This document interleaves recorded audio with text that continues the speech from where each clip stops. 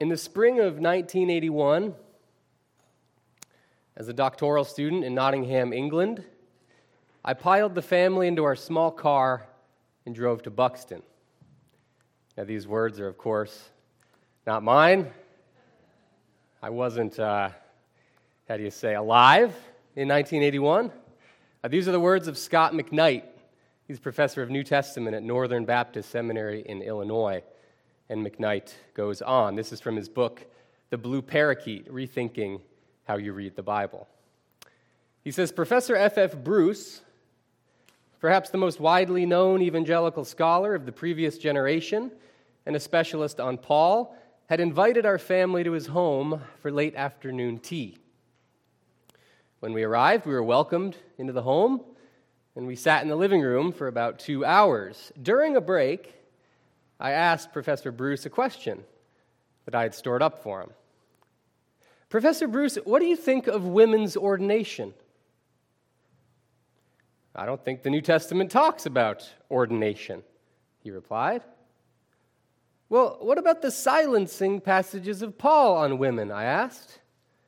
Bruce replied, I think Paul would roll over in his grave if he knew we were turning his letters into Torah.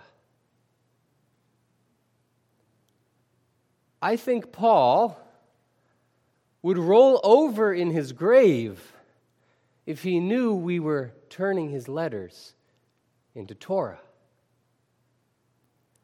Now, this is not a message about women's ordination, although that is a worthwhile topic that I would love to discuss at another time. This, rather, is a message about norms. Norms. Really about a new norm, our norm, which should dictate how we as Christians live our lives today. He says, Paul would roll over in his grave if he knew we were treating his letters like Torah. Well, what does that even mean? Well, first, let me just say a few words about Torah. Torah, or also called the Law of Moses. Now, you can read some of the Torah in the first 5 books of the Old Testament, the Pentateuch. You can read some of Torah in the books of Exodus, Leviticus, Numbers, and Deuteronomy. Now, Torah, which means law or instruction, teaching even, Torah was, in its original context, a covenant document. And so God, as you read in Genesis, made a covenant with the descendants of a figure by the name of Abraham, and really Isaac and Jacob, the 12 sons of Jacob. So God commits himself in relationship to a particular people, and he makes a covenant with this group. Now, these covenants were quite common in the ancient Near East. You'd have entire nations making covenants with other nations. You'd have politicians or rulers making covenants or treaties with each other. And often what you would see with these agreements was a document, kind of like a contract. Now, we use covenant documents today. We sign lease agreements. We sort of have, a marriage contract. We have other covenants that stipulate these certain conditions or standards or regulations of the relationship. The covenant dictates how the two parties are to relate to each other, and often it outlines the benefits for obedience or faithfulness to the covenant and the penalties for disobedience. That is what Torah is, a covenant document. This covenant document, though, was associated with a particular ethnic group, the people of Israel. And so it has often been said that ancient Jews observed Torah in order to earn righteousness, like a form of legalism or works righteousness, but there really isn't any evidence of that. The idea was that following Torah solidified one as a Jew. It kind of drew a thick boundary line around this group that was thought of as the people of God. So Torah observance, following this covenant document would reinforce one's status as a Jewish person, as a member of the family of God. Life then in ancient Israel was bound up in, defined by, shaped by observance of Torah, which, like I said, reinforced one's Jewishness, one's membership in God's family. That was the idea. Then, however, comes Jesus. And all the events we read about in Acts, we just went through the Acts of the Apostles. We've got Philip and the Ethiopian eunuch. We've got Peter's vision with that sheet of unclean animals, his journey to the home of Cornelius, the Gentile, non-Jew Cornelius, and all the conversions that happened then. We see, in other words, Torah, at least this thick boundary line of Jews only, this idea being challenged. And now no one speaks to this more plainly than a man by the name of Paul, the Apostle Paul. And if you haven't been with us, we've transitioned to kind of part 2 of our Great Commission series. We'll be looking at the letters of the Apostle Paul. Now, I have a slide up here. We've talked about Paul's missionary journeys, some of them.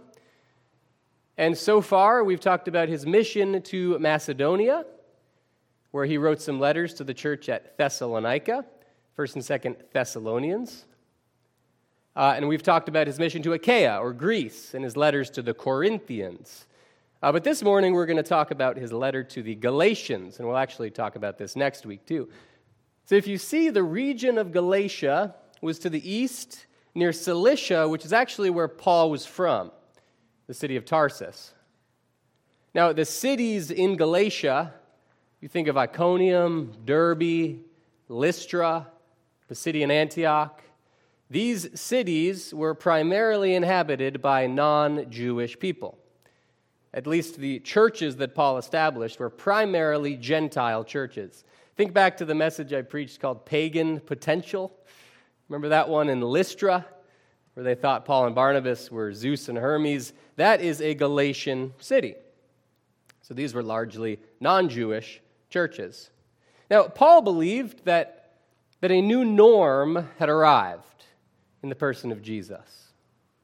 No longer was this covenant document the defining and circumscribing text that defined a people, but the life of this human being, Jesus of Nazareth, was the new norm. This is what Paul taught. He taught that our lives are to be governed by a particularly shaped human life, a life shaped by selflessness and love, faithfulness to God himself. So he believed that this norm eclipsed this norm of Torah, but some, it seems, challenged this idea. There were some who were Jewish Christian teachers, missionaries, you could say, who came into the Galatian church after Paul had left. Remember, largely Gentile churches, and they came primarily from the church in Jerusalem, from James, the brother of Jesus, from his church. Not to say James endorsed this, but these men came from James or from the circumcision party, it says in Galatians. So these were Christians. These were Jewish Christians who came into the Galatian churches, but who taught that the gospel doesn't replace or eclipse Torah, but the gospel needs to work in tandem with Torah. And so they were teaching these Gentile believers that in order to truly be Christians, you had to become Jewish. You had to be circumcised, adult males circumcised. You had to follow the Jewish food laws, dietary restrictions, observe the Sabbath, the festivals, and so forth. They didn't think that the gospel was the new norm, but they thought that it worked in conjunction with Torah. Now, this idea, these teachers even influenced the Apostle Peter. And Paul tells this story of being in Antioch, which became his kind of home base. And I think you can see Antioch to the east, yes, where Peter had submitted to this new norm of the gospel and started to eat meals with Gentiles. That's something that Torah, or a certain reading of it, forbids. But Peter had submitted to this new norm, and he was eating with them, welcoming them. But then, certain men from James came, and Peter, I don't think he was convinced by them. I think there was an element of peer pressure. And so Peter heard the teaching of these men that you had to continue to observe Torah, and he pulled away. He pulled away from the Gentiles, and he refused to welcome them in Antioch. Now, Paul gets up in his face about this, and he tells us about this exchange in his letter to the Galatians. He shares this conversation with the Galatian church in response to the issues they were dealing with. So it's into this situation where we've got these Jewish Christian teachers trying to get these Gentiles to become Jewish, to be real Christians, that Paul writes the letter to the Galatians. And so that's the letter we're going to focus on this morning and next week. Now, the passage I'd like to look at is arguably the densest passage in the letter, and it's Galatians 2, verses 14 through 21. So have your Bibles at the ready. We'll dive in just a second, but before we do that, would you pray with me?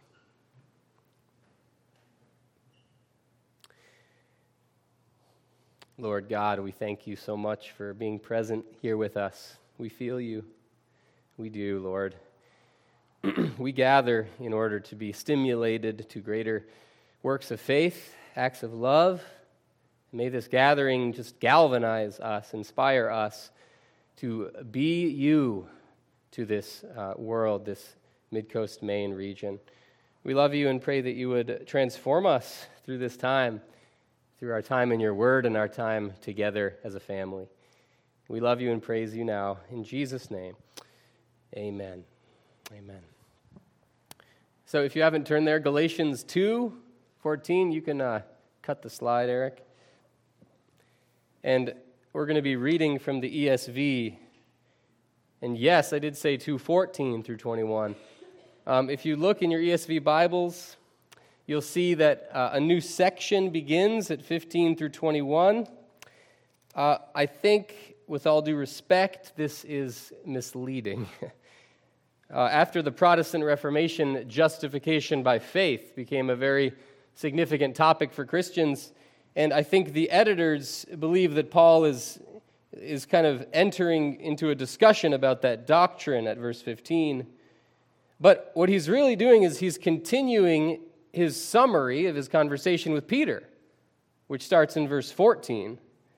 Justification by faith wasn't formulated until the 15th century, and this is Paul writing in the first. And so we would do well to not inject those ideas into this very ancient text. So let's start at verse 14, and I want you to imagine this whole passage as Paul's recount of his recounting his conversation with Peter in the hearing of the Galatians, if that makes sense. Okay. Galatians 2, starting at verse 14.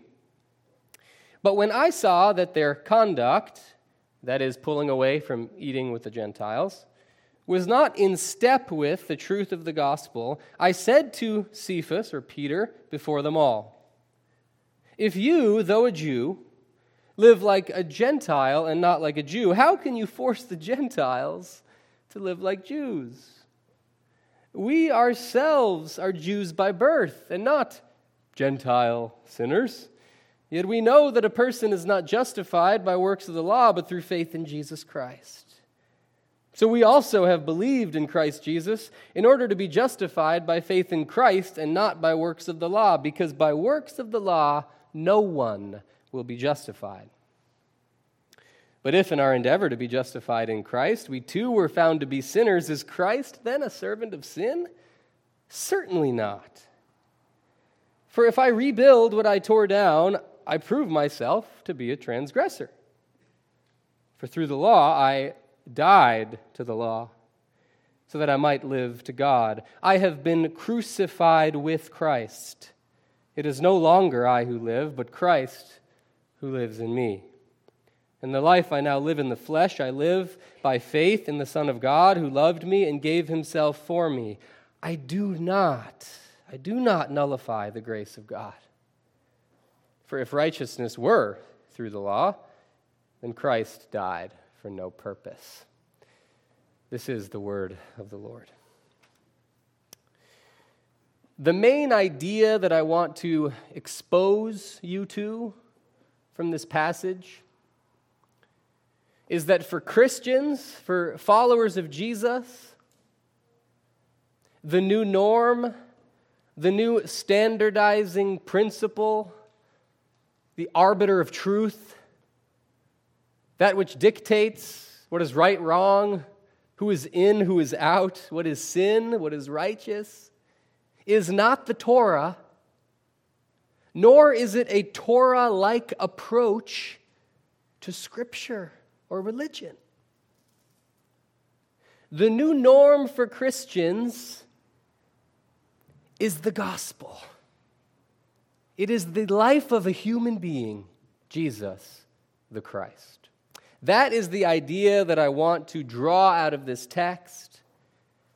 And there's a couple of ways I could do that. But this morning, rather than going through verse by verse and pulling out all of the details of this dense passage, what I'd like to do is unpack a few key terms or phrases. There's the word justify. It's huge in this text. The phrase works of the law. And then this phrase faith in Christ, which can be translated in other ways. So let us just dive in then and talk about the word justify. Justify, all right? Justify occurs 3 times alone in verse 16.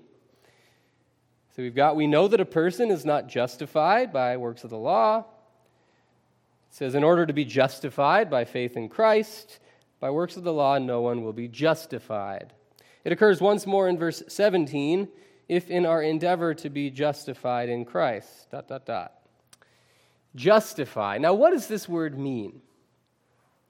Now, after the Protestant Reformation in the 15th, 16th centuries, Martin Luther, John Calvin, Ulrich Zwingli, those guys, justification was often thought about in terms of the individual, in terms of one's moral or legal righteousness, in this space of a court of law, that kind of setting.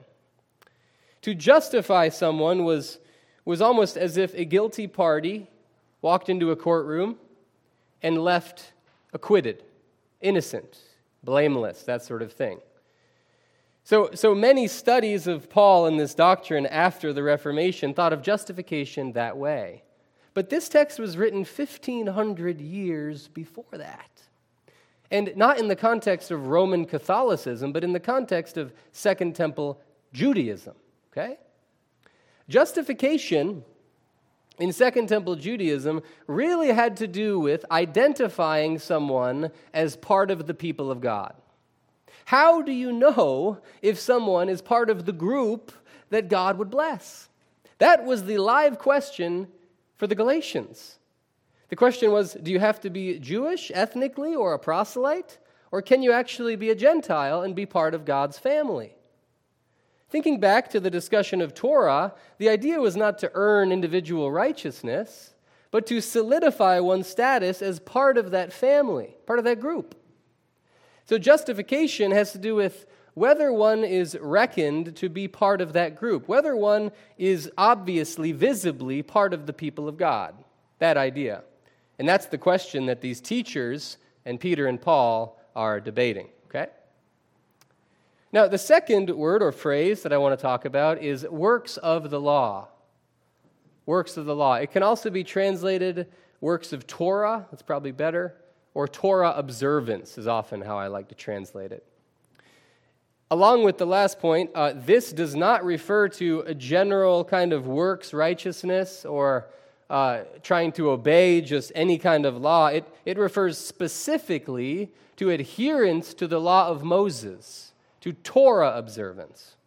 And now this phrase occurs 3 times again in verse 16. It says, we know that a person's not justified. A person is not considered part of God's family on the basis of works of the law, in order to be justified by faith in Christ and not by works of the law, because by works of the law, no one will be justified. Pretty redundant, if you ask me. Very dense.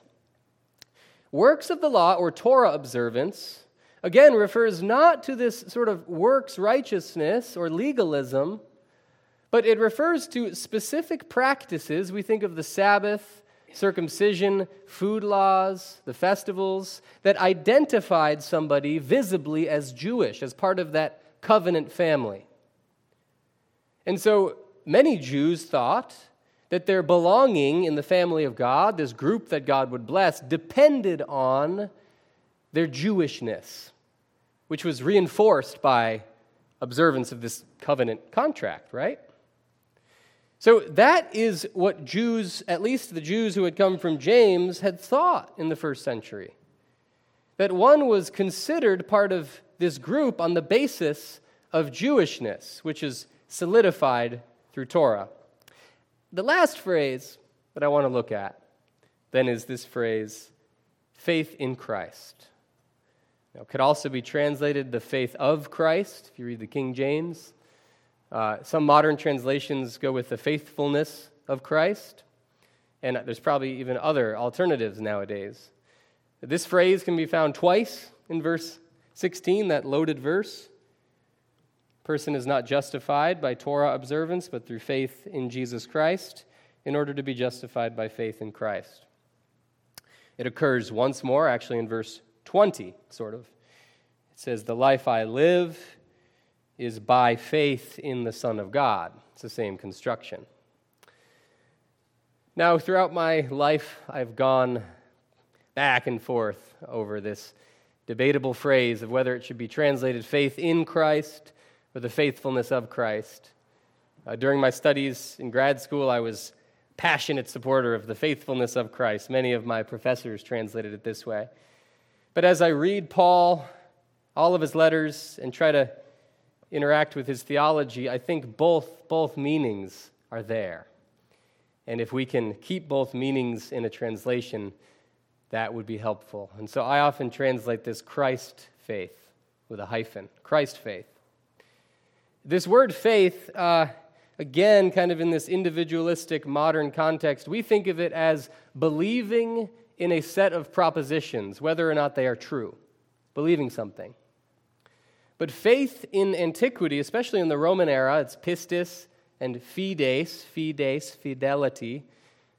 Faith had to do with relationships, communities, loyalty, reliability, dependability, faithfulness. To use the word faith, then, has to do with the glue that keeps relationships together, that allows business and commerce relationships, political relationships, family relationships to flourish in the ancient world. Christ faith has to do with our reliance, our utter and complete reliance on the reliable one, Jesus. Jesus faithfully obeyed the commission of his Father, became a human being to the point of death on a cross. He was faithful, loyal, dependable. And for us to exhibit or exercise faith in him is not to believe a certain set of truths. It's to rely wholeheartedly, to stake our existence on the reliable one, Jesus. That phrase is placed in complete juxtaposition with Torah observance. Paul says that some depend on Torah observance for their membership in God's family. They think they are justified, reckoned righteous on the basis of Jewishness, but no. We are considered part of God's family on the basis of the life and work of the Messiah, the faithful Messiah, Jesus. That is what Paul is saying here, is that this new norm for us is a person. The life, death, and resurrection of this person, Jesus, which is summarized in what we would call the gospel. The gospel. That means the gospel for Christians is our new norm. It's our standard for truth, ethics, values. But friends, many Christians, and I've done it, we treat Scripture, this expanded version of Torah, we treat it as though it was Torah 2.0. We treat it as though it were a contract with stipulations, rules, and regulations that draws a thick boundary around who we are and lets nobody else in. We adhere so militantly to these rules, these principles, that sometimes we transgress the gospel, like Peter did. We commit biblically inspired actions that actually exclude and harm other people and act out of line with the gospel. But by adhering to any standard above the gospel, we are evacuating the gospel of its power. What Paul says at the end of this passage is telling. He says, if the Torah or something else is still our norm, then Jesus died for no reason. On the cross, friends, Jesus was crucifying not only himself, but the Torah too. He was killing a religious perspective, enslaved to rules and excluding of others.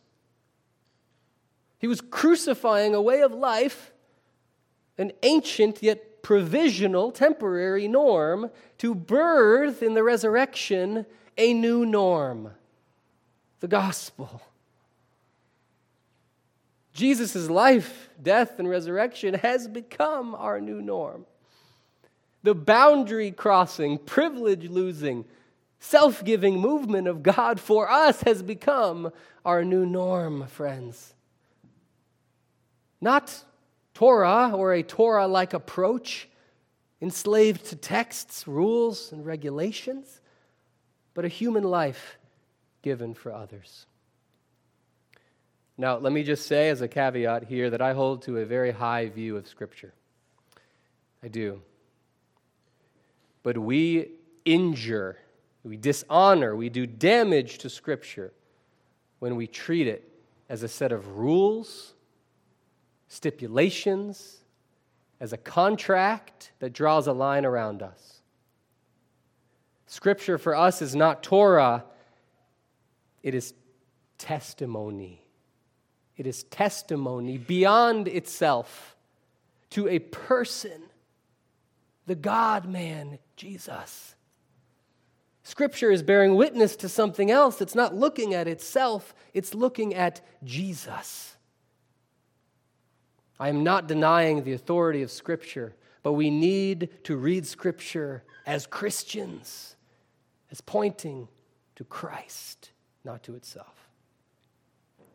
Now to close, friends, I went back and forth about this, but I wrote a paraphrase of this passage. It's expanded from the ESV. It's a bit longer, but I'm only going to read part of it. And through this, I want to close our time. But I want you to imagine Paul and Peter having a conversation. And I want you to imagine yourselves as the Galatians overhearing it. So I'm going to start at verse 19 and carry us through to the end. In response to Torah itself, Peter, to the intended function of Torah, that of guardian or chaperone, I, in the end, died to Torah. In other words, the Paul who relies on Torah as the sole arbiter of worth, value, fitness, that Paul is gone. He has died.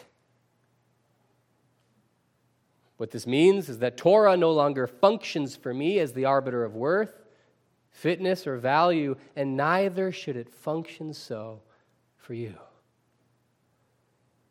I, Paul, died to Torah that I might finally, truly live to God. For this new Paul, this resurrected Paul, God has become the arbiter of worth, fitness, and value. It is God himself who dictates for me what is righteous, what is sin, who is in, who is out, how to be saved, etc. I, Paul, have been crucified, co-crucified with Christ, Peter. This means that the I who now lives is not really Paul. It's Jesus, Messiah Jesus.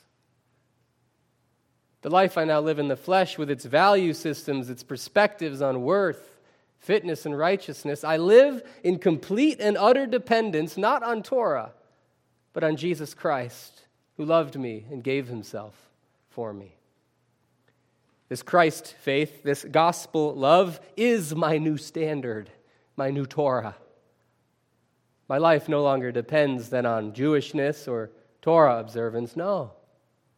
It depends utterly, unequivocally, entirely on the faithful love of Jesus Christ. That's it.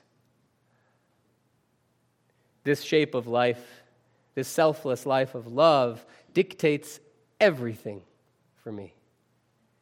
It tells me what is righteous, what is sin, who is in, who is out, how to be saved, all of it. This gospel alone is my new life standard, my new guiding norm. And church, may it be ours as well. Let's pray.